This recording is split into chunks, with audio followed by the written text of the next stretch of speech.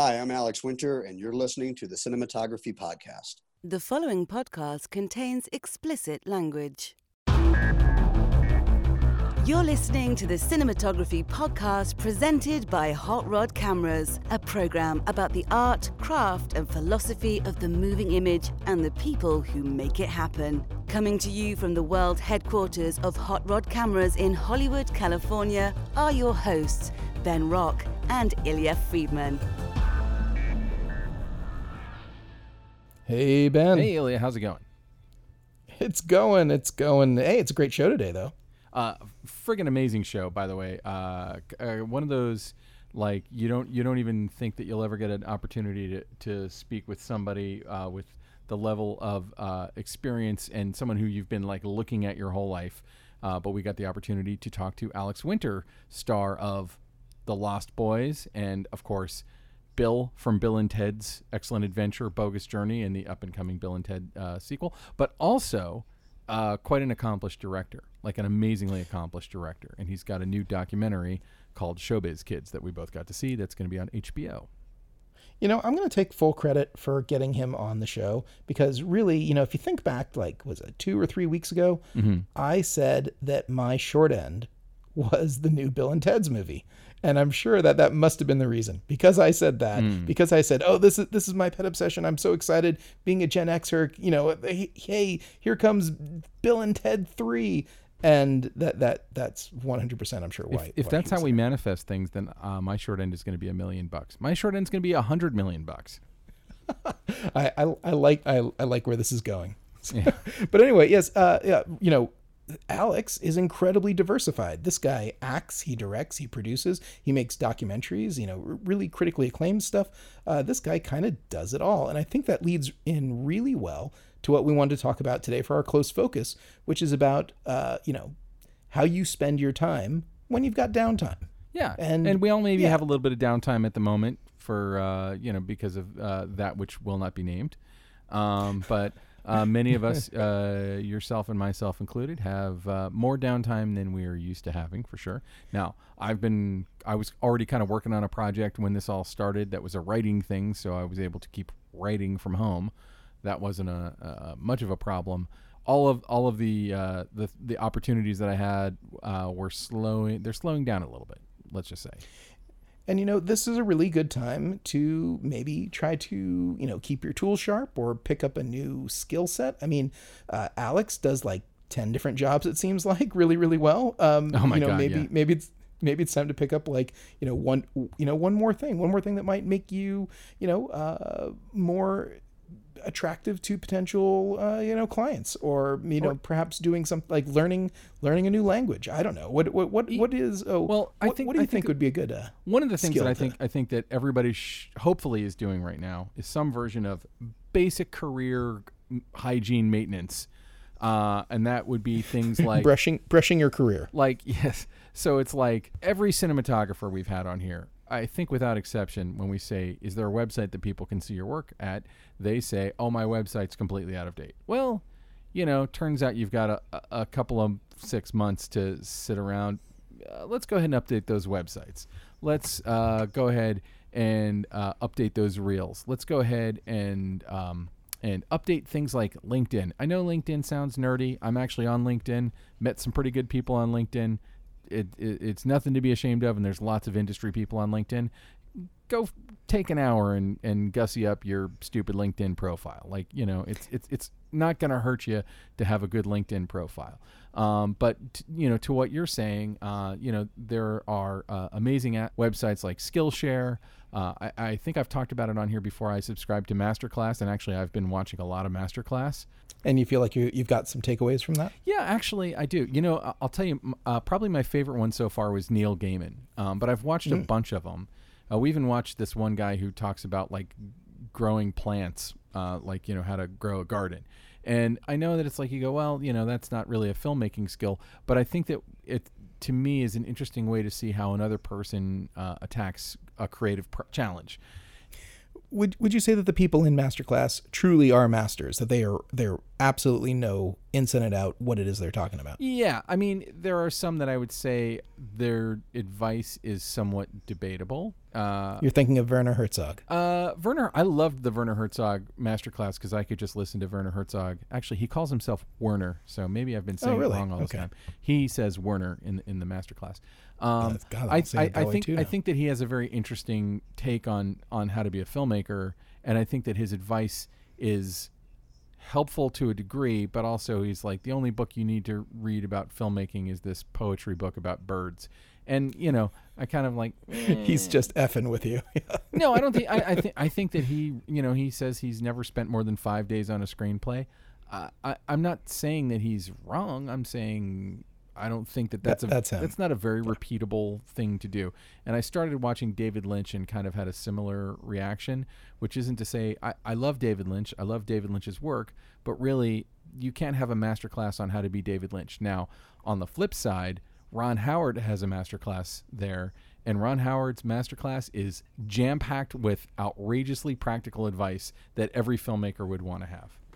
I bet he kills it. I bet he just completely kills it. I watched Aaron Sorkin's. I watched David Mamet's, and I'm blanking on her name. Margaret Atwood. Margaret Atwood, who wrote The Handmaid's Tale. Hers is also very good. There's some really good writers on there. Steve Martin's one on comedy is good. And the ones I think that are the best are the ones that are like focused on what information would somebody coming in need. And you don't. This is actually a genre now. Do you know this? Do you know this, that like what you're talking about, what you're describing, what you're watching, it now has its own genre, and I'm not making this up. It is called competency porn. People love watching competency porn. So at least people out there who like watching people competent at things. That's cool. Well, yeah, I mean, and I think that if you watch these with it in your head that it's like it's just an extended interview with this person, like, don't take it as like you're gonna watch Aaron Sorkin and then go off and know how to write The West Wing, because you won't. But if you're a creative person or you're someone who aspires to do creative stuff and you hear Aaron Sorkin talk, he's gonna he will inspire you, I think, with his individualism. Also, there was a guy who was an FBI hostage negotiator. That guy was great. For like 2 weeks, YouTube kept trying to make me subscribe and kept showing me that one. You're gonna watch this one. It was really good. I want to see it. But yeah, I mean, there's a ton of stuff like that you can find. Also there are things like I mentioned Skillshare. There are numerous online resources if you wanted to beef up on your abilities. Whenever anyone's like, how do you get into visual effects? And I'm not calling myself a visual effects artist at all, but as an editor, I have to use After Effects Video Copilot all the time. Yeah. Video Copilot all day long. I felt so heartened when we talked to the VFX supervisor of Jojo Rabbit, and he started by watching Video Copilot. Obviously, he's gone a bit further than I have. Well, I think that's really a good idea right now. If you've got the time, why not make yourself better? Why not spend this time to find some way to work on yourself, to improve, to make your career more as shiny and as polished as you can possibly be? Because this will not, this downtime won't last forever. This won't be the last time you or me or anyone else ever works. Yeah, I also think it's probably a good time. Like literally everybody I know in the business has an idea for a screenplay. Maybe pull that out, dust it off. Get yourself an install of, Fade In or God forbid Final Draft or, Celtics or whatever, and try to write your screenplay. There's so many, I think that I speak for a lot of people in this business when I say a lot of us have a thing that kind of burns in us, like it's a story that we want to tell or a thing we want to try. And we just keep kicking that can down the road because we get too busy or because money is too scarce or we have to like be out hustling for work all the time, and in a period where like hustling for work is just less of an option than usual, why not go out and kind of build that thing that sandcastle you've been dreaming of all this time? I think it's a perfect place to leave it. Let's go to the interview now with Alex Winter. Here we go. The Cinematography Podcast interview. We are here today with the amazing Alex Winter. I have to admit, a huge amount of excitement on my part, being that I'm a child of the 80s. So I saw him in lots of movies, including Lost Boys and Bill and Ted's Excellent Adventure. But around that time, and as a Fangoria kid of the 80s, I remember his shift to directing, which happened. I remember it mostly from Freaked, but I know that it began a little bit earlier. Oh yeah, Idiot Box. I'm a huge fan of Idiot Box. Oh, there you go. That was which earlier. is like, yeah. If anyone out there wants to, we'll put a link in the show notes. But there's someone who seems to have pirated them onto YouTube in glorious 240p sort of resolution you might be able to do, and but still the comedy holds up regardless of resolution. So much fun. Well, anyway. Alex, thank you so much for doing this. We really appreciate it. Good to be here. We wanted to start by talking about your new documentary, which you made, which is being released by HBO. I don't know if you made it for HBO, called Showbiz Kids. That's a deep dive into what it's like to be a child actor, and I'm assuming that your background as a child actor informed it. But can you tell me about the genesis of this project? Yeah, I wanted to make this film for quite some time. The first documentary I made was called Downloaded, about the rise and fall of Napster, and primarily Sean Fanning's story and his relationship with Sean Parker, and the glaring spotlight they found themselves under when they unleashed this little application onto the world in the late 90s. And this was the film I wanted to make directly after that, and it was about 10 years ago, maybe a little less, somewhere in there, and it was I think not quite the right time for this story. I had the same concept I do now, which was an intimate, relatively quiet examination of this experience only from the perspective of those who had experienced it. So not kind of a verite following of a child actor, and not a kind of a biographical rise and fall story, but a more of an experience of going in one end of that world, out the other, but across all of Hollywood in terms of its history. So time caught up with us. Ultimately I made more docs, so I knew what I was doing better, which I think helped probably.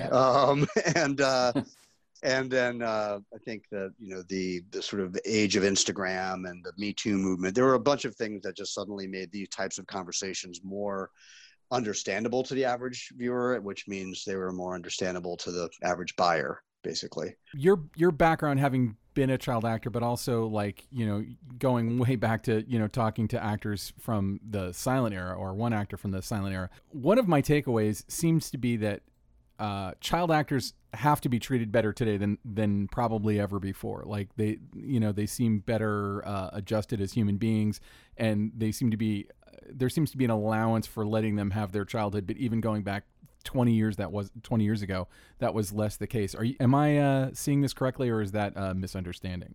I think so. Yeah, I think that, do you mean in relationship to me or just in general?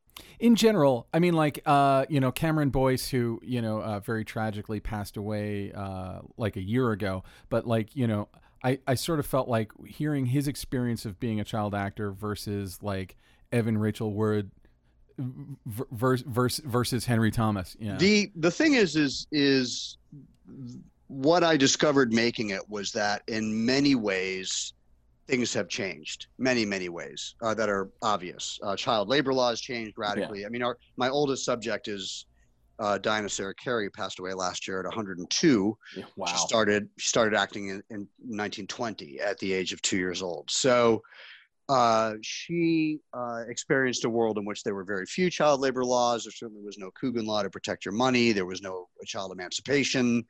It was kind of like working in a Dickensian environment to a degree. There's literally a shot of her being thrown like 10 feet and landing on the ground. And I was like, did they really do that to a little kid? Yeah. I mean, that's where Buster Keaton got his name. Buster Keaton got his name because his dad, they did vaudeville, and his dad would pick him up. He had like a suitcase handle sewn into Buster's jacket, and he would pick him up like a suitcase and throw him into the audience. Oh, wow. And he handled it so well, they started calling him, they would say, there goes a buster, meaning he bruised himself or whatever. But so, yeah, so it was, that came out of vaudeville. This notion of throwing children for entertainment was a vaudeville conceit that I'll admit it's entertaining. It just is a little cringy, you know. You can't deny it is you feel bad for the subjects, but it is undeniable entertainment. And then, of course, all the way up to present with someone like Cameron, who came up under the scrutiny of social media and the kind of forever record of every moment of your life. So while the labor laws were better and the supervision on set was better, the protection of your finances were better, I would say it's just as challenging in other ways, if not more so, because you have no privacy at all, and any indiscretions, any mistakes you make will be recorded for all time. Yeah. I was wondering also while watching it, I feel like you get an enormous amount of sincerity out of all the interview subjects that you have, including like Todd Bridges and Henry Thomas and Evan Rachel Wood, telling really uncomfortable stories. Do you feel like you were uniquely positioned to get these stories out of people because they know that you shared some version of the childhood that they lived through? Of course, yes. I had an established trust with the subjects because they knew my story, and or I told them my story, and I shared their experiences, and they knew I had their back, and so there was a level of identification that made it much easier. Mara told me that she flat out wouldn't have done it at all had it not been a child actor directing it. So it's a vulnerable place to put yourself, and my whole pitch to my subjects was, I think, the same as my pitch to the network, which was this was an intimate examination. It was not a gotcha movie, or it didn't want to be a salacious kind of just feed the lowest common denominator. But I really wanted to sort of respectfully have these people share their experiences. So I couldn't have done that if I hadn't been through it, but I also couldn't have done it if I hadn't resolved a lot myself. And so, the time was right for the movie, the time was right for me, and for the subjects that were willing to talk, the time was obviously right for them, and it wasn't right for everybody. And I respected that too. If someone said they didn't want to do it, I was fine. Like, I get it. I mean, it's not a place that some of those people want to revisit, and not because it was so horrible. It's just they've moved on in their lives. They don't really want to dig up their childhood in front of a camera. Did you ever see, there's a documentary that came out about 10 years ago called Hollywood Complex. Are you familiar with that? Yeah. I don't think I've actually seen it, but I know the Oakwoods very well. I actually stayed there once, and I'm very familiar with that. Yeah, because you didn't do the same thing that they did, because they kind of were dealing exclusively with kids who were staying at the Oakwood. So it was a documentary about like that season of kids trying to become the next Disney kid or whatever, and all the people who are kind of there to take their money. But you do follow one family around from my hometown, Orlando, Florida, there you go. as they kind of went through it, but they seemed like really well adjusted about the way that they were approaching it. How many did you consider following more kids, or like what brought you specifically to that family? I looked at a lot of kids. I talked to a lot of moms and dads. And I shot more kids than those two, not many, but some. And everyone was great, honestly. I mean, but I wasn't looking for train wrecks. I'm not sure how easy it would have been to find train wrecks on their surface, but I mean, I was looking for people that I felt had, parents that felt like my perspective on what showbiz parents are. Over the years, I've shot a lot of kids TV. I had my own production company for years in the UK and the US, and shot, hundreds of TV commercials. Many of those were for like Hasbro or whatever. And I've shot for Nick, and I've shot for Disney and Cartoon Network. And I've worked with a lot of children, and I've worked with a lot of kids' parents. And it was an interest in really being able to show two conflicting poles of experience. And that was one kid who was completely green, very passionate, good parents, best will in the world, gonna give it a go. And the others were, I was looking for a kid that had started, young as well, but had already done some big work, was navigating an actual career at that age. You know, again, good parents, probably left some town to go to wherever. And in my case, Demi was in New York, mostly doing Broadway. Yeah. And then moving into TV and film. And Mark was from Florida, as you said, and he and his mom had come to Hollywood for pilot season. So I really wanted that distinction. I just wanted to be able to capture two opposing experiences. Mm-hmm. I think you succeeded very well with that. And as you're watching it and you go through, you really get to see sort of the different personalities that come through between these kids and their relationship with their parents and trying to navigate, early stardom, early success. One thing that I kept thinking, because we are a cinematography podcast, was and obviously you're a director, not a cinematographer primarily, but like, what do cinematographers need to know about working with kids? I had a group of DPs on this. They were all really good with kids. And Angel Deca, who was I usually credit on my docs, I'll credit the key DP as the director of photography, because they're literally the director of photography. They're literally setting the look and, working with me and designing a kind of a visual language for the movie. And then that gets sent to other DPs as we're continuing to do the work. They have their own style, and I hire them because they have their own style, but it sort of feeds through the initial look. So Angel Deca, I've worked with for years. Angel shot a kids movie with me for Cartoon Network, a Ben 10 big sci-fi visual effects movie that we did together years ago. And I knew he was great with kids. He's got kids, but we've done a lot together. He worked on a lot of my Zappa doc, and he did Downloaded with me, and we traipsed around the world together. Having certain sensitivity, not having an abrasive personality, being very respectful of the subjects. It's sort of having a guiding hand in that way. It's really important, because on a documentary, I'm right in their face, in the subject's face when we're shooting interviews, but the DP is right there too. And then we're shooting verite footage. I'm shooting a lot more verite than I end up using. And they really, the families or the subjects in general, come to have a very intimate relationship with the DP, because they're right in their face and often in their home environment or in very personal, environments. So I do look for people who have really good, very respectful and good bedside manners, basically, so that they can just kind of, they can be welcome into someone's, not just someone who can disappear, but who can actually be welcome.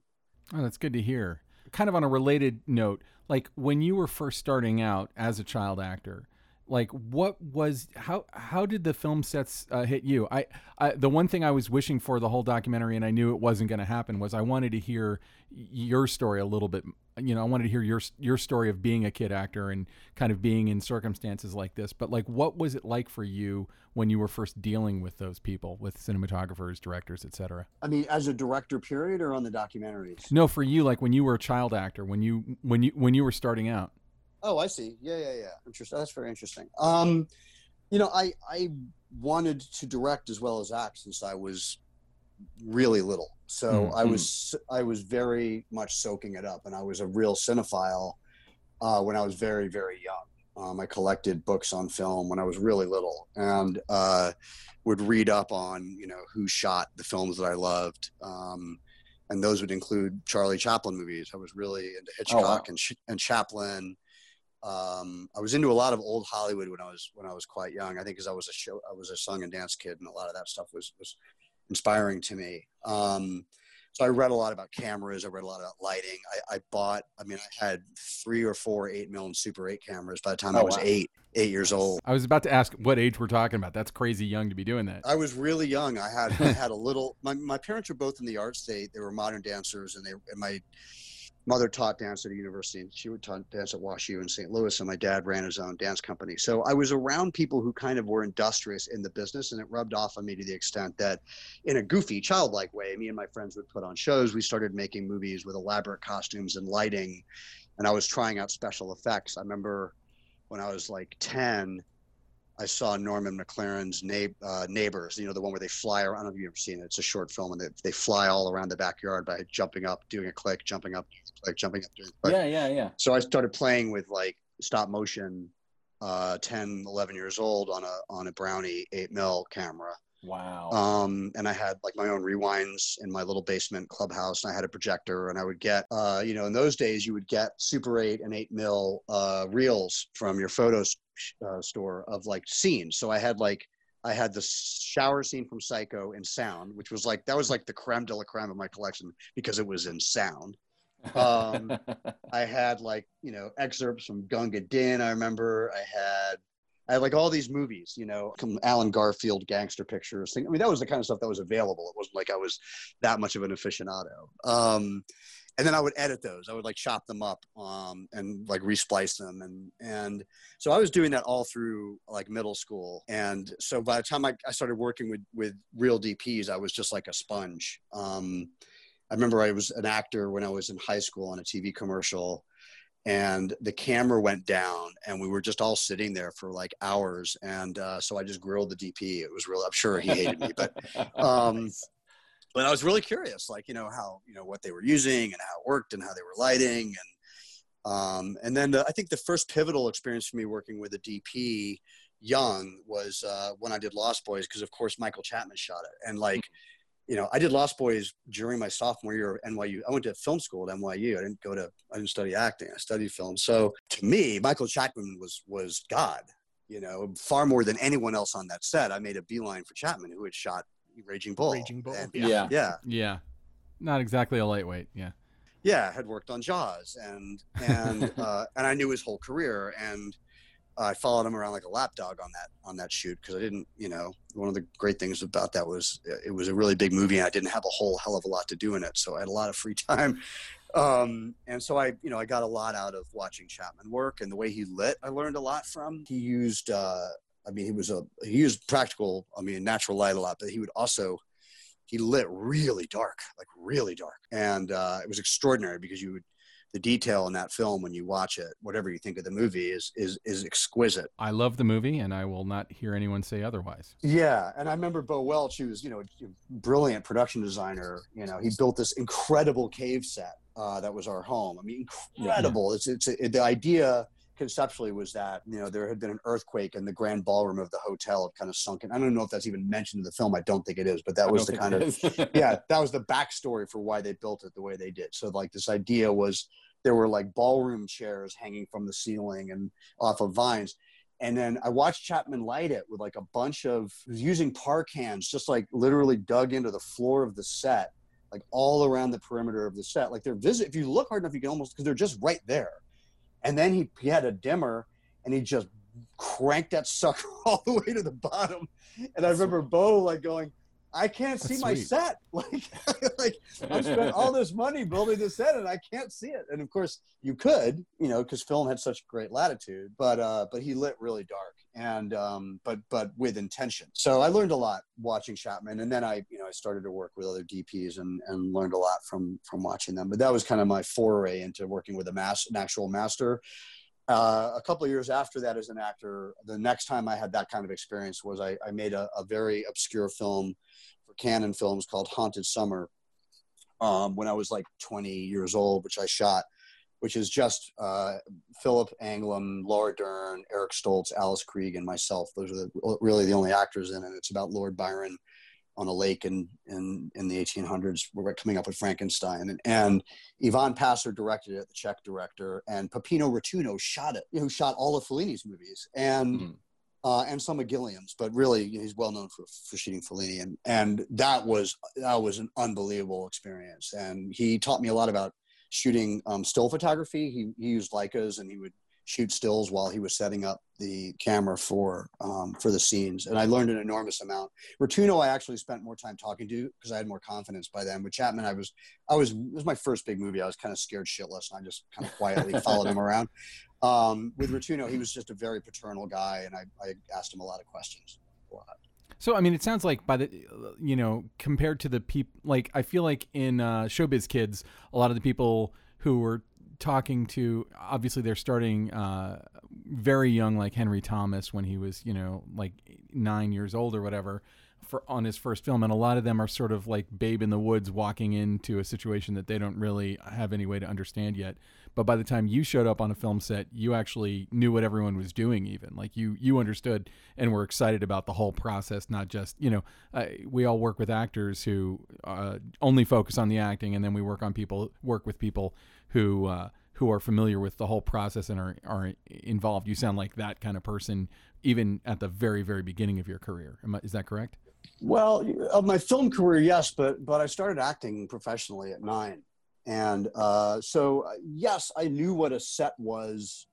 Probably, I was a little bit more precocious than your average kid as a little kid. My mom, I was able to take the college film course when I think I was 11 or 12. And obviously I wasn't taking it for credit. I was just showing up, and I made a little film, and I learned a lot from the professor, and they were very nice to me. I wasn't, I was a little kid in a grown-up class, but I learned a lot. But I was still pretty green. And I didn't really, it wasn't until after film school when I walked back onto sets that I felt like, oh, I actually really know what's going on. I mean, I had my own cameras, like real cameras by then. I was doing real stuff and shooting music videos, and it was a different world. But when I was little, I was pretty wide-eyed.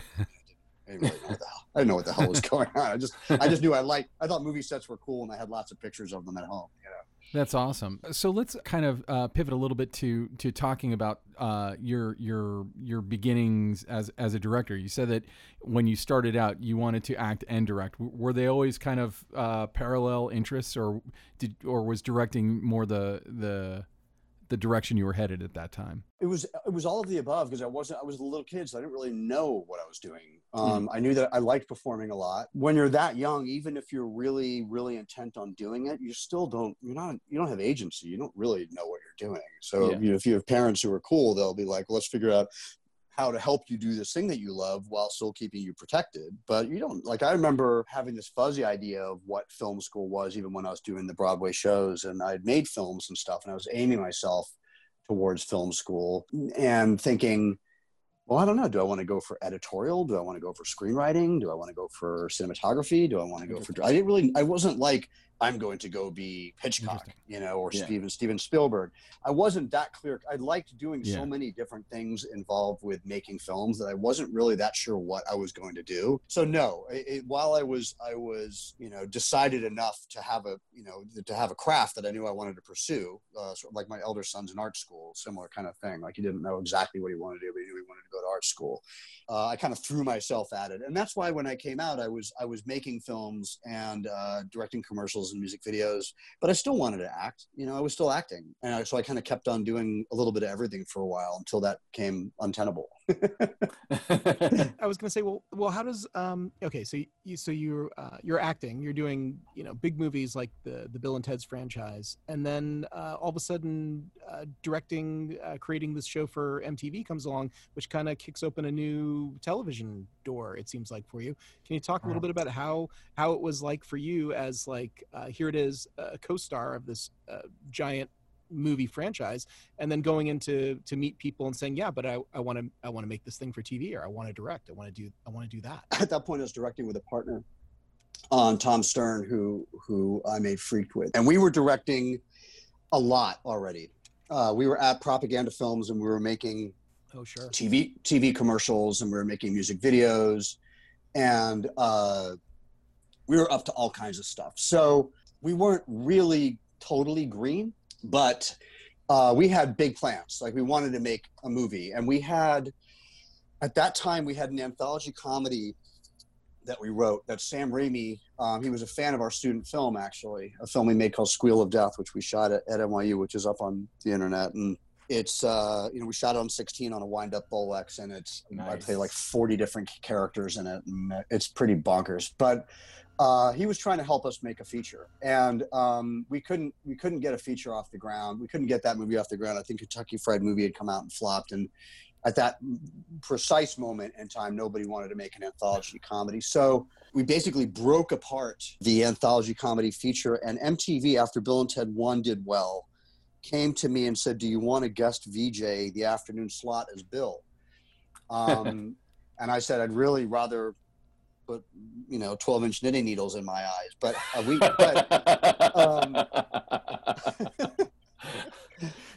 Visceral. That's a good description. Yeah. Yeah.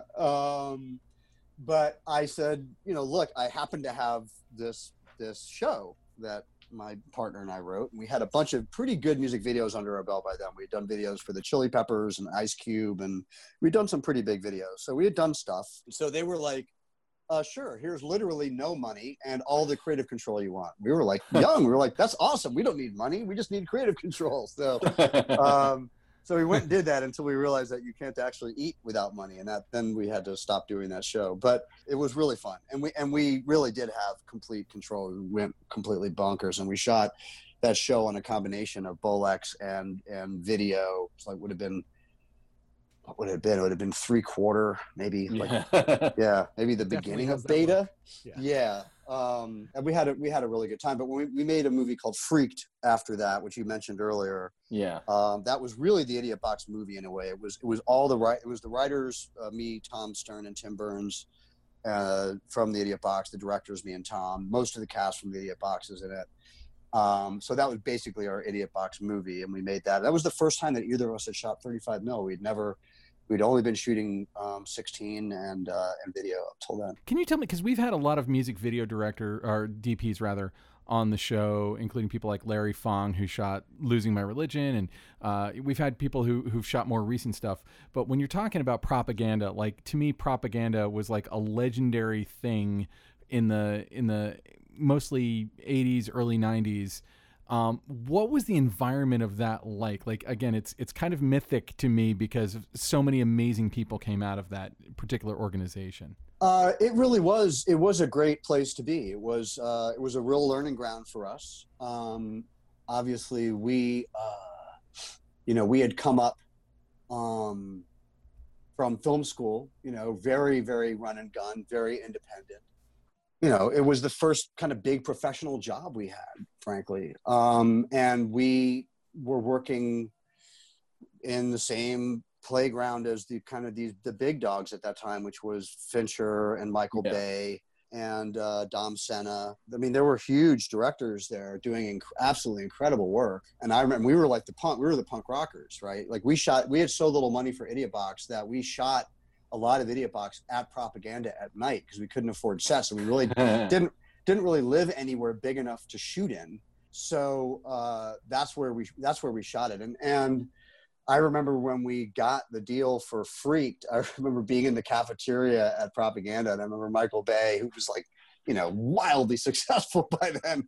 I remember him coming up to us and just like, how did you two punks get a movie? Like, he was so pissed. Sounds incredulous. Yeah, he was just pissed, straight up. So yeah, they were really fun days. We really learned an enormous amount. But I think out of spite, I shot the Rock Accountant scene like in Michael Bay's office, like late at 2 a.m, just to mess with him. But how do you go about, speaking of the early days, how do you go about taking a very punk rock aesthetic that you had and kind of, you're not commercializing it, you're not selling it out, but how do you make clients go along with it? I feel like it's always a challenge when you have an edgy idea and clients can be a little gun shy of going like full bore with something that's super punk rock like that. Well, it was a different era. I mean, it was the tail end of the punk era on the one hand, and we were incredibly young. We didn't cost anything. MTV had never really done live action before, so they really didn't know what they were doing. They just wanted to do what those crazy kids were watching, and so they were willing to take a flyer. I don't think there's any, certainly as a grown up, I would never be able to do that today. And beyond that, I think it would be very hard to do that today in any kind of environment that's corporate like that. That's what the internet's for. I think if we were coming up now at that age, we would absolutely have just put everything online. That's for sure what we would have done. It was pretty amazing and groundbreaking. I can't remember seeing another sort of punk aesthetic type of show that was also like making fun of the people who were paying them that non amount of money too. Like I seem to remember like at the time when like MTV Sports was like a really, really big show, there was like a segment that you guys had done that completely mocked it. It was like you were completely throwing him under the bus, and that was wonderful, especially for everyone who was into sort of like that punk ideal, coming up at that time, which I know that I was. So that cool. was really interesting to me. Was there any sort of criticism that you got flack for anything that you did? Did people come back and go like, well, maybe for the next episode, tone down the criticism of us? So. Well, I mean, it was extremely violent what we did. I know. And we we just kept going until they stopped us. But the thing was that it did incredibly well. And the only reason that Freaked happened at all was because MTV came back to us and said, we want to do another one and another season. And Tom and I were like, we literally couldn't afford it. Like we were losing money making it, and we were like dirt poor and barely making our rent and not eating very much in the way of food. So we honestly just couldn't afford to do another one. And so we sort of put together what was going to be not season 2, but sort of ideas that we had. And we took one of the sort of sketch ideas that we had and we stretched it out and turned it into a movie. And that eventually, not right away, sort of went through permutations, but eventually became Freaked. Now, can you talk about like acting and directing in the same film? I mean, obviously you have a co-director that you're working with, so you've got a set of eyes. But how are you able to kind of monitor your own performance and kind of the whole movie if you're also acting in it? Well, there's no way I could have done it without Tom. I mean, Tom was instrumental in that being able to be achieved. I was not only co-directing, but I was in an enormous amount of prosthetic makeup that required hours and hours and hours every morning, and another chunk of hours at night to get in and out of. There's no way it would have happened, frankly. I learned an enormous amount. It was kind of our training ground. It was the big leagues for us. We were working with really high-end people across the board. Jamie Thompson was our DP, shot the movie on Fuji film. I love that you remember what stock you shot your first movie on. That's so awesome. Oh yeah, of course. Yeah. And a lot of thought went into that. Yeah. It was a very intense process for us. And a very, very, very, very challenging process. It was a big movie in the scheme of things. It was like $12 million, which, it was like, I guess like 25 today. And we never worked on anything like that kind of money before. And it was big sets. Catherine Hardwick was our production designer. She wasn't directing movies yet.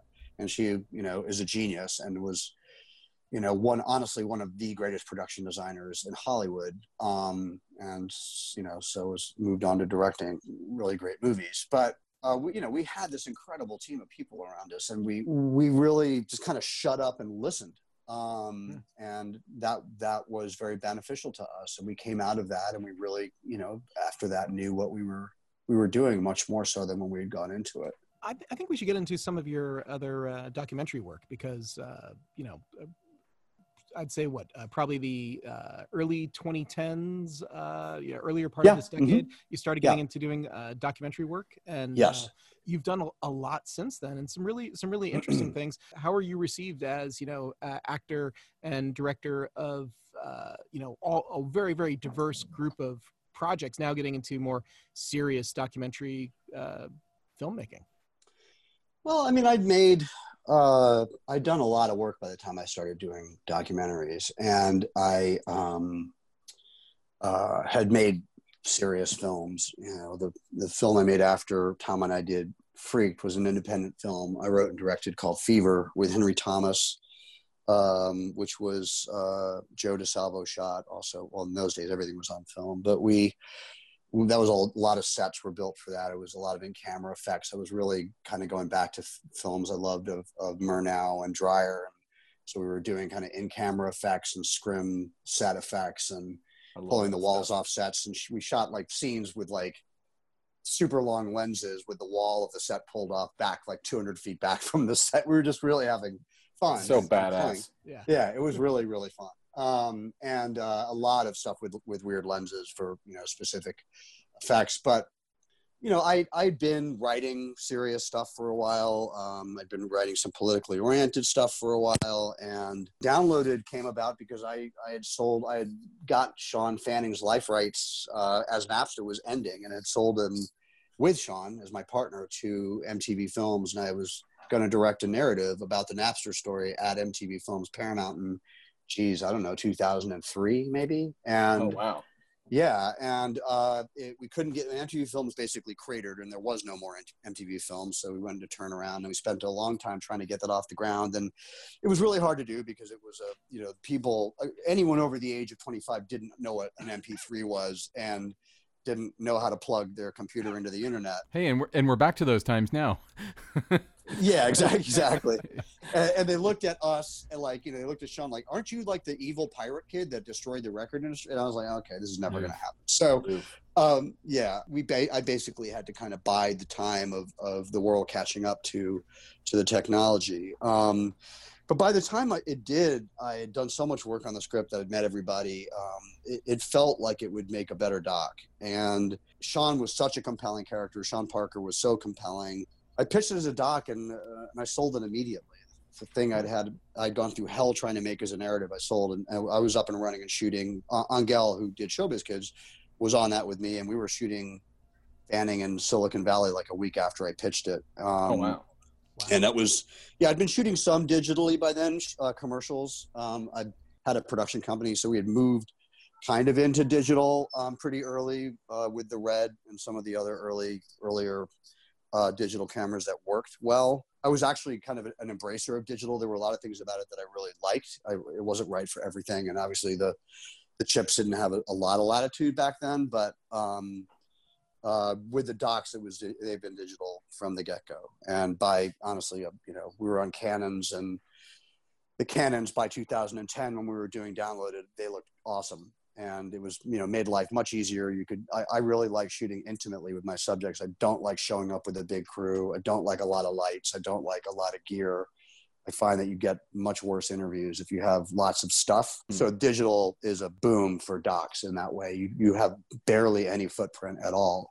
You can shoot someone in their office and not even have to move their papers around. Now, when you're doing a documentary, I'm just really interested in this, obviously, because we're doing this right now. How do you approach the interviews that you do? Like, what kind of preparation do you do? What kind of questions do you walk in with, or are you more trying to get to the real conversation and pull stuff out later? Both approaches are kind of time honored. I'm just curious what yours is. It depends on the subject that you're talking to, and it depends on the subject matter of the project. It really does. I could be talking to someone who is up for a criminal charge. I could be talking to someone who's recounting, like on Showbiz, someone who's recounting a very intimate story. I generally, because I come from narrative, I do a lot of writing on my docs, a lot. That is, a lot of doc filmmakers either come from editing or from journalism. And while I've done a lot of editing, I don't come from editing and I don't come from journalism. I come from writing screenplays. And so I do a lot of writing all through the process. And I have a structure that it changes a lot, of course, because it's a documentary. But there's a kind of a skeleton that undergirds the whole thing that I'm building on. And so when I'm doing an interview, I usually have a pretty good idea of what I'm looking for. And so I'll have questions embedded in there that are the ones that I know I need answers to. And then I have questions that are really just to let them talk and get comfortable. And I'm not so controlling or frankly so good that I really know which of those answers I'm going to use. Oftentimes the really just let them ramble stuff is where you get the gold. So, but I'm not so prescribed that I'm just, give me the facts and go home. I really want people to go on a journey and to take themselves somewhere. And out of that ephemera, often some of your best stuff comes. I'm very interested to hear about the Zappa documentary because you probably know a guy who I knew through LA Theater named Jay Warner, who I guess worked for Zappa's people. Yeah, Jay worked on our movie for years. Years. out of my office. So I'm just fascinated to know, like, because to me Zappa's music is so one of a kind. What are you able to talk at all about the Zappa documentary? Or yeah, I am. I mean, the unfortunate thing is the film was completely done and headed to South by Southwest for its world premiere, and then on a massive global festival run the week that COVID shut everything down. So it just crippled us. But we picked back up recently, and we've actually, I can't talk about the details, but we are in a really good place, and I'll be announcing our distribution plans very soon, and it's really great. So I'm very happy about that. But it was a, project I've been working on for well over 5 years. My producing partner, Glenn Zipper, and I pitched Gail Zappa this thing in 2015, and I started filming Gail in 2015, and they gave me access to the vault, and the vault is floor to ceiling, rows and rows and rows of shelving with all of this material that Zappa himself had archived over the course of his life. And it was a vast collection of everything from 8mm home movies he shot. And he was a filmmaker. So at 12 years old, he was shooting his mom and dad and editing that film and then adding sound to that film.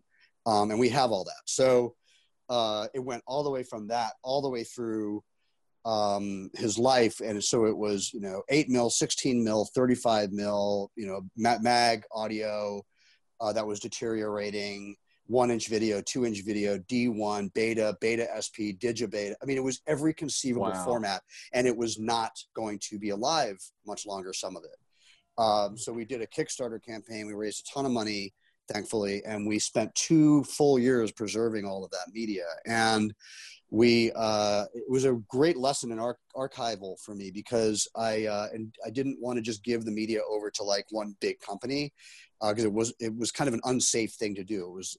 It's his whole life's work. I had to be very careful with it. So we found proprietary mom and pop shops for each format.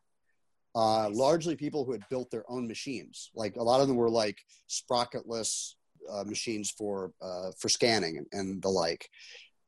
These are people who like usually get a piece of film, they get to run it through once, it dies, that's it. They've got one scan, the movie is now finished, right? Whether it's a D.W. Griffith film or whatever. And in our case, that happened to us a couple times where we got one shot, goodbye, that film was dust, but we had the media. And we set about finding someone. We found someone who was just a 1-inch expert, someone who was just a 2-inch video expert, different people, different facilities. And it was crazy. It was just a laborious exercise, but it was very gratifying. So the film is mostly archival, unsurprisingly, and I'm really, really happy with it. It'll be out later this year, it looks like. I mean, what is it like going? I mean, like once you have all that stuff, I always think about, like the Orson Welles movie, The Other Side of the Wind, when they finally got all that footage and they have to like basically piece it all back together. Like how much, I don't even know what the question is, but it's like, what is it like confronting that amount of material, and how do you go about like even cataloging it? And once you have it all scanned in an archival format, how do you start piecing together your story as a filmmaker? Because again, I'd been doing an enormous amount of writing. I had been writing and writing and writing and writing and writing. And I'd been researching Zappa's life and just writing. I could have written a dramatic biopic of his life. I had Act 1, I had the Act 1 crisis, I had the midpoint of Act 2, I had the end of Act 2. I wrote it like a drama. And then obviously it changed. But also it's a documentary, and a documentary is very largely driven by the skill of your editor. And Mike Nichols, who cut that movie, is really super talented. And he worked very, very hard at navigating a structure with me and bringing completely his own flavor to a manner of telling the story in a way that would be coherent, but still within the spirit of Frank's life and his work. So it was, it's a partnership. Every doc is a partnership with many people. But in the case of Zappa, because of how long it went on, it was very particularly me and Mike. And Mike Nichols did just an incredible job. That's great to hear. Before we go, what can you tell us about the new Bill and Ted? I mean, I can tell you what's already out there, which is unsurprising, which is that we had a summer date. It's moved a few times, but we have been intent on getting the film out as soon as we possibly can to fans, but without it being unsafe or requiring people to put their lives at risk, which is not in the spirit of be excellent to each other. So be excellent to each other and get a deadly pandemic virus. It's the pandemic is at the forefront of our minds, as it is everyone's. I'm worried about my family. I'm worried about my elder relatives. There's like serious ongoing concerns. My kid's going to go back to school. I don't know. So the movie is within the same framework as that, which is we love the movie. We're unbelievably happy with it. We don't want to have to wait too long before people see it. So how do we do that safely? And that's what we're working on right now. And we should have answers for everyone imminently. So just one other question about that, which is, after spending most of your career at this point primarily as a director, what was it like stepping completely out of the director's chair and inhabiting this character that you created so memorably, 30 years ago? I mean, it was really, really fun. Keanu's a super close friend of mine. The writers are super close friends of mine. The producer, there were makeup effects people. Bill Corso, who did my makeup on Freak, was there with me every day doing Bill. Kevin Yeager, who did the grandmother and Bill and Ted 2, did our prosthetics. I mean, it was very familial environment, a very comfortable environment. That being said, I worked my butt off for about a good year in advance doing prep work. And I had been studying acting again, going back about 10 years ago. I started training again, purely for myself, like a musician who just wants to play piano while they mostly conduct, I guess, is a way of looking at it. I wasn't looking to like go out on the road and start huffing, but I missed performing. So I started training, and I started training about a decade ago with really good people. And I've been doing that all this time. So my chops were pretty sharp, but I did have to find my way back to that character. And it wasn't falling off a log for either of us. We put a lot of work into it, both on our own and together. Yeah, well, I can't wait to see it. So we're about to run out of time, but thank you again so much for making the time to come on with us, and we love your work and can't wait to see more of it. Oh, thank you so much. I really do appreciate you guys having me on. It's a great kind of conversation, the way you guys construct it. Thanks very much. It's great. Oh, thank you. Well, thank you so much, Alex. We really appreciate it, and it's been a huge pleasure talking to you. That was likewise. Right. Thanks, you guys. That was great. All right, Alex, take care.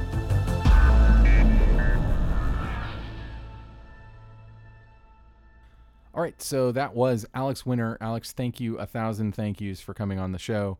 And I also want to say to people who subscribe to us, when we do our next War Stories episode, look for Alex's war story, because it might be my favorite war story ever. Yeah, his war story is damn good. That is a really, really incredible. I think that might be my favorite too. It's really good. It's certainly in the top 5 ever, and it is exactly the kind of story I imagine people telling when we first had the idea to have people tell war stories. So look out for that. All right, so Ben, I think we have a piece of fan mail or fan tweeting or fan something. What is that? What is that tweet? I don't like to think of any of these people as our fans. I like to think of them as our colleagues, or maybe future colleagues, maybe future guests on the show. Let's see how that goes. But yes, I got a Twitter message from @BarnesCanyon, and here it is. Hi, Ben. Just writing you to thank you. Earlier this year, right around COVID time, March, I stumbled across your and Ilya's cinematography podcast on Pandora. I love it. You guys really inspired me to pursue this passion I had despite not being anywhere close to a film school. As a result, I've invested in some starting gear and started looking for stuff to shoot. Then, of course, everything shut down. Well, as things got better, a local theater group here in the Four Corners decided to shoot a movie adaptation of The Tragedy of Macbeth. I auditioned and was cast. Congrats. The exciting thing is that they need help with cinematography, so I get to help shoot. Big thanks to you for giving me the nudge to get out there and pursue my passions. So thank you @BarnesCanyon for that message. It is exactly for people like you that Ilya and I decide to do this every week. That was great to hear. Thank you so much. Okay, Ben, it is time to pay the bills. All right. So we have to thank our wonderful sponsor, Aperture, who is a maker of fine LED lights for the professional market. They've got a new light coming out, which will be the most powerful light they have ever made. It's not shipping just yet. And in fact, we're not even taking pre-orders over at Hot Rod Cameras, but we do have sort of a interest list going. If you really, really want it early, if you want to be the first person, you need to call us and get on our interest list. This light is called the 600D. The 600D is twice as powerful as their 300D Mark II. If 600, 300, you might assume it's twice as powerful. But what does that actually mean? I don't know. I don't know what that means at all. I'm completely at a loss. I'm going to tell you right now. All right. It's a 600 watt light, but the light output is comparable to a 1200 watt HMI, which was the standard for a very long time for motion picture lighting. Very, very powerful. 1200, this is like the most powerful light that you could still plug into a household circuit. We're now halving that power and having about the same output of a daylight, very, very high quality, what they call high CRI, color rendition index, really, really high quality light that you can plug into any household circuit and have an output similar to what is, very, very standard, industry standard light for a long time, and to be able to control it with a wireless app control, also wireless DMX built in, which means you can wirelessly control all of the cool things like the dimming and that sort of thing. And it is dimmable, which of course is great. And it's also IP54 weatherproof, which means you can get this thing wet and not really worry about getting shocked or injured or anything like that. And it can run off of batteries. It can also charge batteries. It's got a very interesting multi-voltage battery plate system where you can essentially either put gold mount batteries or V mount batteries, the two industry standard batteries, to power your light. So imagine a 1200 watt HMI being able to power it with simple batteries. Also, the way that you power it when you're not using it, it charges the batteries, and it's weather resistant, it's dimmable, you've got a wireless app, all this stuff, and it's going to come in about $1,700, and $1,700 is nothing for a light this powerful. So that is really, really impressive. So I want to ask you a question. This is making me wonder something. How much longer are we going to be using HMI lights at all? I think that the answer is that they are already starting to drop off a bit. There are still some powerful HMI lights out there that are, workhorses. A very, very popular one is made by Arri. It's called an M18. Oh, used it many times. Love that light. It's a great light. And you can plug that into a household circuit. It's not bad. You can. It's right I near the have limit, twice that I know of. Good. Okay. So M18 powerful light. So it's sort of like a beefier version of a 1200 watt HMI. But like how long until LED lights overtake even that kind of stuff? We're not too far away. What's the biggest LED light somebody's ever made? Like what's the biggest LED light that has ever been created? Mole Richardson made one called a Tenor, which is equivalent to a 10K tungsten. So it's a really, really big, powerful LED light. There's a couple of different lights out there that are space lights made by different companies that are about equivalent of like a 6K. And there is now one super, super massive light from a company called Fluotech, and they call it a 480. And God, it's huge. I'm not even sure how many LEDs it is, but I think it's probably at least 480. And the thing is about 3.5 feet wide by 3.5 feet tall, and there's some big. It puts out a monster wall of light. So, is there a ceiling though? Like, can LED lights only be so big? Is there something that's keeping them from becoming like just 18K light bright? You know what? I can't actually speak to that. I don't know if there's a limit. There's an upper limit on size, but I've seen some that are probably 2 inches, 3 inches in diameter, which is pretty darn large. And if you put those together in some sort of array and you pack a lot of them in there, I don't think there's a limit. I think you can just keep stacking LEDs to get as much light as you possibly might need for whatever it is that you're doing. Wow. Yeah, I remember being in film school and having to like run,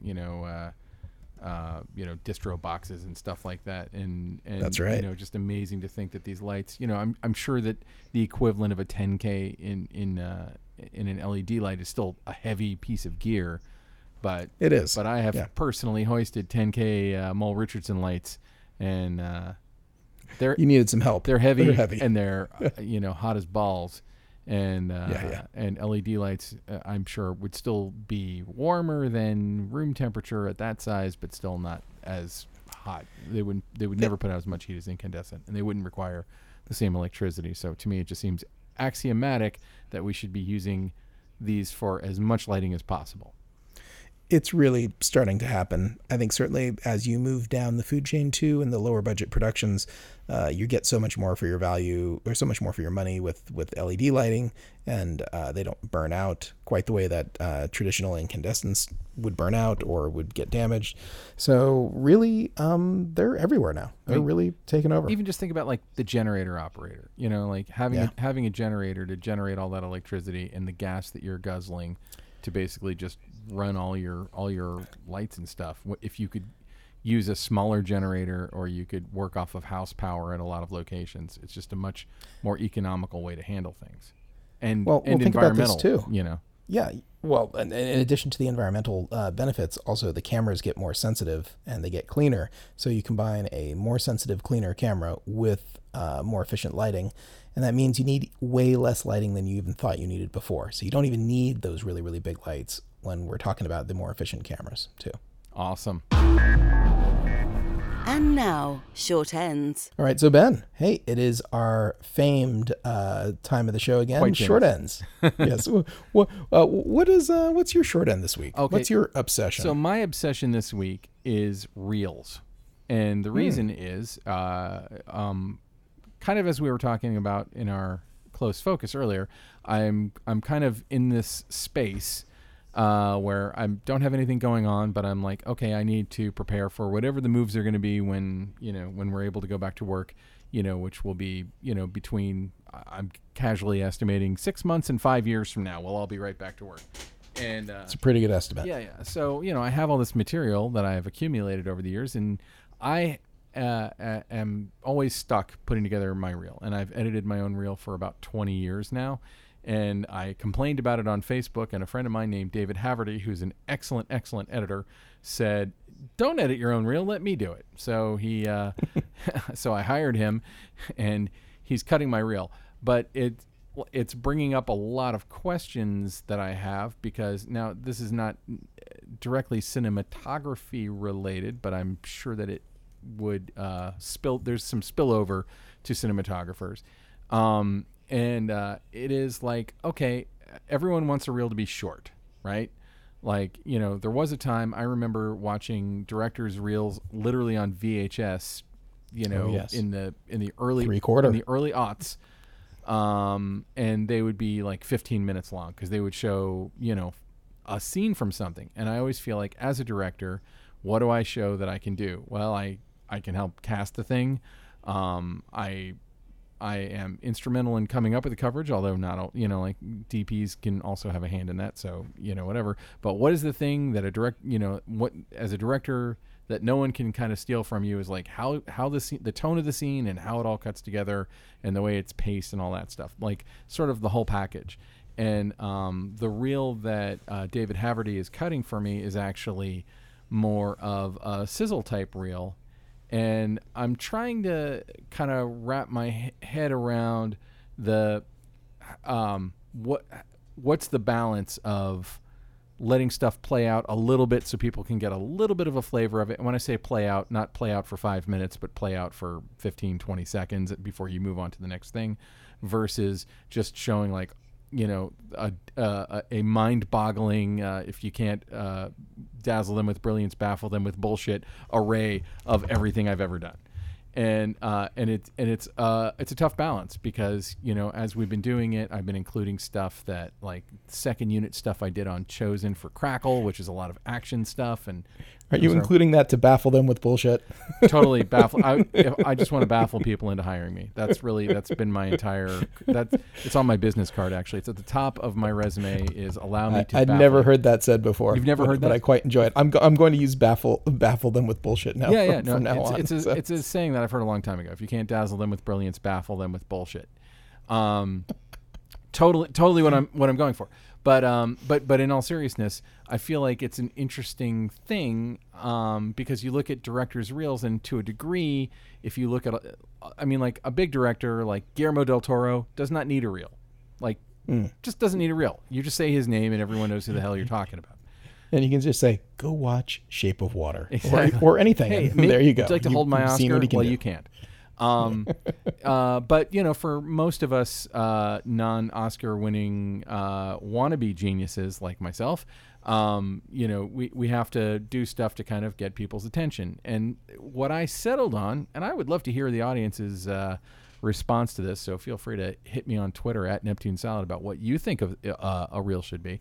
But what we're kind of working towards is a 2-minute sizzle of stuff that I've done that'll live on IMDb, but also will live on my website. And then also on my website, I can have longer stuff so that if you're interested in what I did, you can look at the longer stuff and hopefully digest that. It's been a process kind of getting to that, because every reel I've cut for myself over the last, probably 15 years, I would say, okay, well, let me get like the 3 or 4 things that most typify what I feel like I was able to put my stamp on and are the kind of work I want to do in the future. Like, I've worked on reality shows, don't like doing reality. I'm not putting that on there. But, but with this, it's like, okay, well, let me find the thing that like really typifies me. And, part of it is that I do horror and thriller and comedy, and the horror I do tends to be funny. So it's like trying to find, like, it's a specific tone. And I feel like it's probably not for everybody, but for who it's for, it'll be like, it'll be like, oh, this is the guy, which is, I think, what you want, because you can't be everything to everyone. Excuse me. Let me say that again, because you can't be everything to everyone.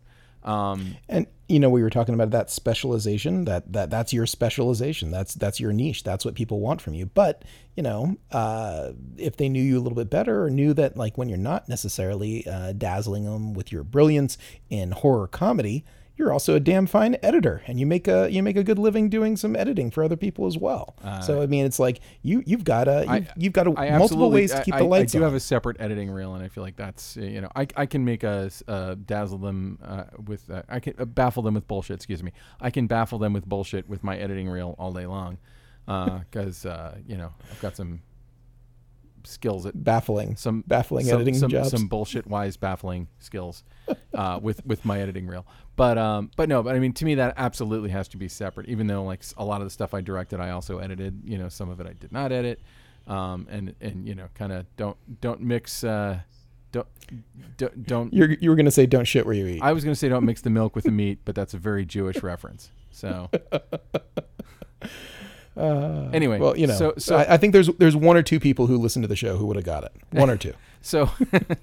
So anyway, reels, that's been I've been in Reel Town. And once I've got this reel, I'll probably be doing an update on my website, benrockonline.com. But will you have an editor edit your editing reel for you? No, I can edit my own editing reel. I'm okay with that. The thing is that, like, I'm not as personally invested in the editing stuff, which maybe makes me better at it. It's not that I'm not. No, that makes you a better editor for sure. I'm not saying I'm not personally invested in the projects that I edit, but I'm not personally invested in making a living as an editor. So I don't have as much of an ego about it, and I can like look at a thing and be like, oh yeah, that's cool editing, and throw it in, whatever. But as directing, like, they're all my children, and I don't want to. I don't want to forget. Sophie's Choice. I don't want to leave. You can't murder them. And so it's actually really hard for me. Like, once we started going down this path, like, oh yeah, that there was an instant film that we did that Walt Lloyd actually shot. That you helped us out with the camera on, and it's called "Shut Up, I Said Shut Up," and I'd given it to the editor, and David threw a scene in there, and it stars Jeffrey Vincent Parise, who's like a really a well-known character actor. He's in a lot of stuff. He was in Mad Men. He was in the last episode of Mad Men.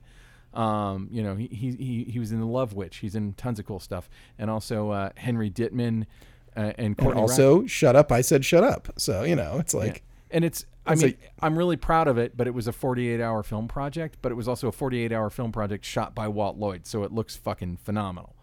And did it make the reel though? That's the real question. It still has yet to be seen. Okay. It's in there right now. I'll show it to you when we're done. Nice. That's fantastic. Well, so Ilya, we've run our yaps about my reel long enough. What is your short end this week? It's really on the nose. My short end this week is a new camera. Canon has come out with a new camera. Oh, wow. They've announced a new camera. It ships in a couple of weeks. Probably it'll ship maybe a week after this podcast goes live. So that people can make films about nothing with it, because no one's filming anything. Go on. there's a few of them in the country that are out there, and the camera is not without a little bit of controversy, and I think that's actually good for any sort of new launch. But I will tell you what makes the new Canon R5 so interesting is that it uses artificial intelligence for its autofocus.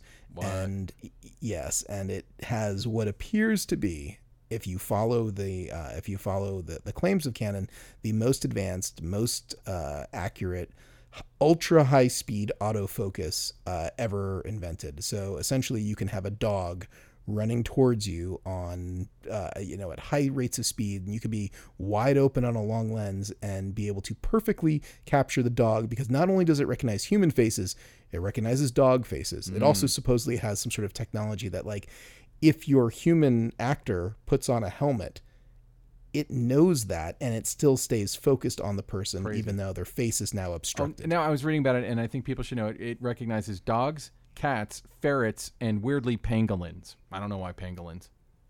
What's a pangolin? It's like an anteater.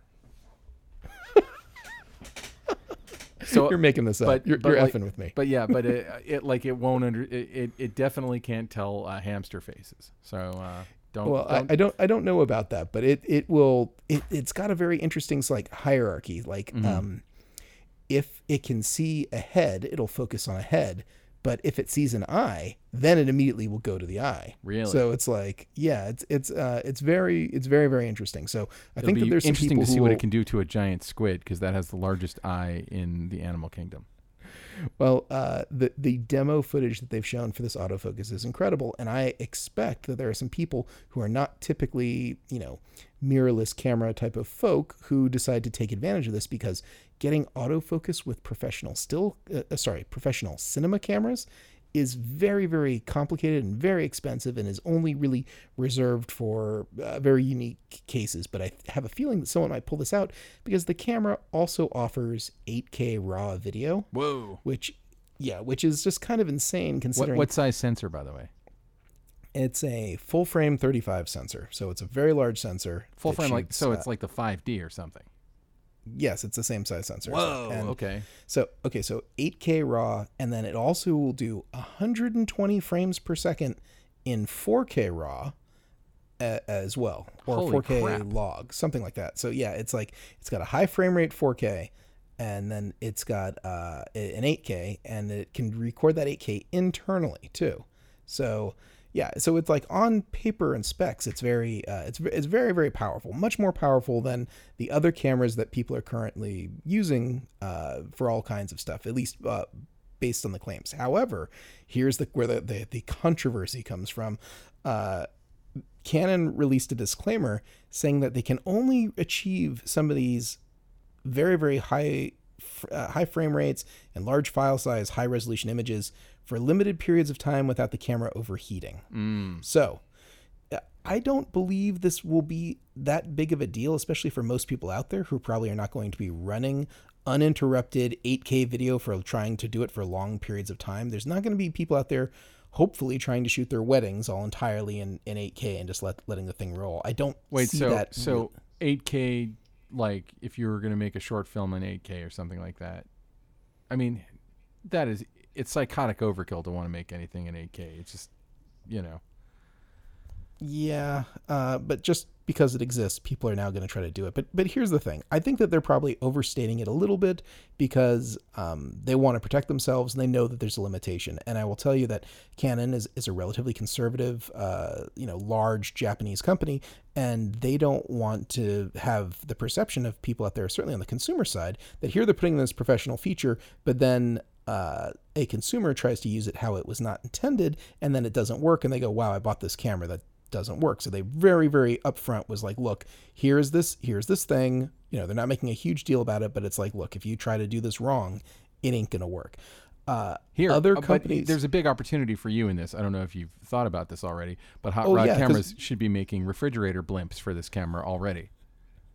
That's not a bad idea, but we actually did this back with the original Canon 70 and 5D. There were issues with those cameras overheating too, and they had circuitry protection that was built in, like, oh, the camera's too hot, it's shutting down, and you could still record for very long periods of time. But if you try to do it in a really hot climate, if you try to do it outside in the middle of summer, you might get the warning from your camera and your camera would shut down. We did modifications to the cameras that included increasing airflow, and actually on one camera forced air through, like with a fan, so that it would keep it cool. And sure enough, if you did these things, even on hot days, the cameras generally would not overheat. That's so a very smart and sober attempt to make my ridiculous refrigerator blimp idea into a practical thing. I have to say this: I've had a 5D Mark II since like 2011. And I have shot God knows how many things with it, inside, outside, in the summer. I shot a thing on a golf course for 3 days in Las Vegas in the summer a few years ago. Nice. And I have never once had it overheat. It's never overheated on me. This is why I say I think Canon is very conservative. I think Canon is saying, like, hey, they're putting this statement out there, but typically consumers too, they don't have a need for 8K. I mean, 8K is really kind of reserved for people with plenty of data storage who have no very powerful computers that are able to work with that footage. If you don't have the kind of all that other stuff too, that 8K may mean nothing for you. Here's the good news though, because it's a brand new sensor and brand new image processor inside the Canon R5, even if you don't need 8K, you're still taking full advantage of the sensor and the processor, and even the HD stuff is going to look very similar to the 4K, to the 8K, and same with the different sort of compression systems, including the different flavors of RAW and of log that are inside of it. So even if you're not shooting in the highest resolution, you still get to use all the good horsepower, all the good stuff that goes into it. Sure. If you are, I'm just going to throw it out there too, because we have a pre-order going at Hot Rod. If you think that you might want an R5, of course, hit us up at Hot Rod. You help support the podcast, and also you'll be one of the first people to get it because we have a very short pre-order list for this, because usually we sell cinema cameras, but of course we also sell the very fine high-end mirrorless and DSLR style cameras, and this one is going to be a biggie for a while because there isn't any other sort of cameras that have been announced yet that has anywhere near these sort of specs. So Canon might be the king of the jungle for a little while. What about that Panasonic full frame deal that does RAW? It does RAW externally, and it is amazing. It is a fantastic camera. It does a 6K. It does a 6K internal. Has an incredible vlog. It's really an amazing camera. Costs very similar to the R5. And I think the proof will be in the pudding. We'll get to see what happens. And I don't know who will have better low light performance, because I have a feeling these cameras are all just going to be monsters now coming out. Sony has a hotly anticipated camera that would be coming out at some point, but they really haven't said. So really all the cameras are getting much more light sensitive. All of them are having way better rolling shutter performance. All of them are having better dynamic range, and now all of them are having even better resolution. So again, it's kind of like it's the same sort of wars that we had back in 2009, 2010, when the first sort of HDSLR started coming out. It's not going to be boring, and for about $4,000 right now, someone can pick up a really, really fine camera from one of these companies. That's great to hear. I can't wait to see it, and hopefully, if we all wait out the pandemic, maybe the prices will drop, or there will be a next generation of these things, depending on how much longer we have to sit here. Well, I should also probably mention, though, that Canon also is coming out with the R6 at the same time, which doesn't have those sort of like top end features and is a lot less money. So for people who just know out the gate, I don't need that, you can get an R6 and you can save some cash. I think, not to belabor this, but I think that the AI-driven autofocus thing, big deal. Especially for documentary filmmakers, like that. That's going to be humongous in the field when you have to one-man band your stuff all the time. If you don't have to be that worried about focus, I think that for me, it would take me a couple of days to just get used to trusting it. But. And I'm not going to say that it's perfect. I haven't tested it yet, but the demonstration and the testimonials from sort of the influencer type people who they've given cameras to and who have been speaking about it, all have been blown away. They're completely blown away. We're influencers. They should give us some cameras. Anyway, it's all good. Well, I don't know that I don't want to be an influencer. That makes me sound like I take Disney toys out of boxes on Instagram. that I think that it's kind of like, the dark side of the Force too. Once you go down that path, it's like, that's, it's like, you don't. Yeah. That's a long walk just to get a camera, but, you're far better off not doing that. I'm just like way overdue for an upgrade on my camera. And, usually I wait till there's an actual job that I need it for before I upgrade anything. And, all of my jobs lately are audio. So, well, with a very simple adapter, your lenses that you use on your 5D will carry over to these other ones. Oh, so sweet. You'll be good. So it's a mirrorless camera, but really inexpensive adapter, and you can keep using your lenses. Excellent. Well, that's to me the linchpin. All right, Elias. So that about wraps us up. Who do we need to thank? Let's thank Alana Cody, our Furiosa of producers. Yeah, I think she might be editing this episode, if I'm not mistaken. She probably is. Yeah. So she's like a multitasking generalist. That's exactly right. She's dusting off some other skills, diversifying her skill set, doing some editing. Yeah, she's got Adobe Audition on her resume now. That's right. And Ben Katz, who also is he might be editing this episode. If not, he is our frequent editor. He edits most of our episodes, and he's coming back to LA. So when we're allowed to see people again, we can go hang out with him. Sounds good. Let's also thank Kay Zalatrachi, who's not listening. He might be listening. I bet he's a fan of Bill and Ted's Excellent Adventure, and maybe even a fan of some other Alex Winter related Winterati. I don't know what you would say. How you would. He's a member of the Winterati. Yeah, the hardcore fans of Alex Winter.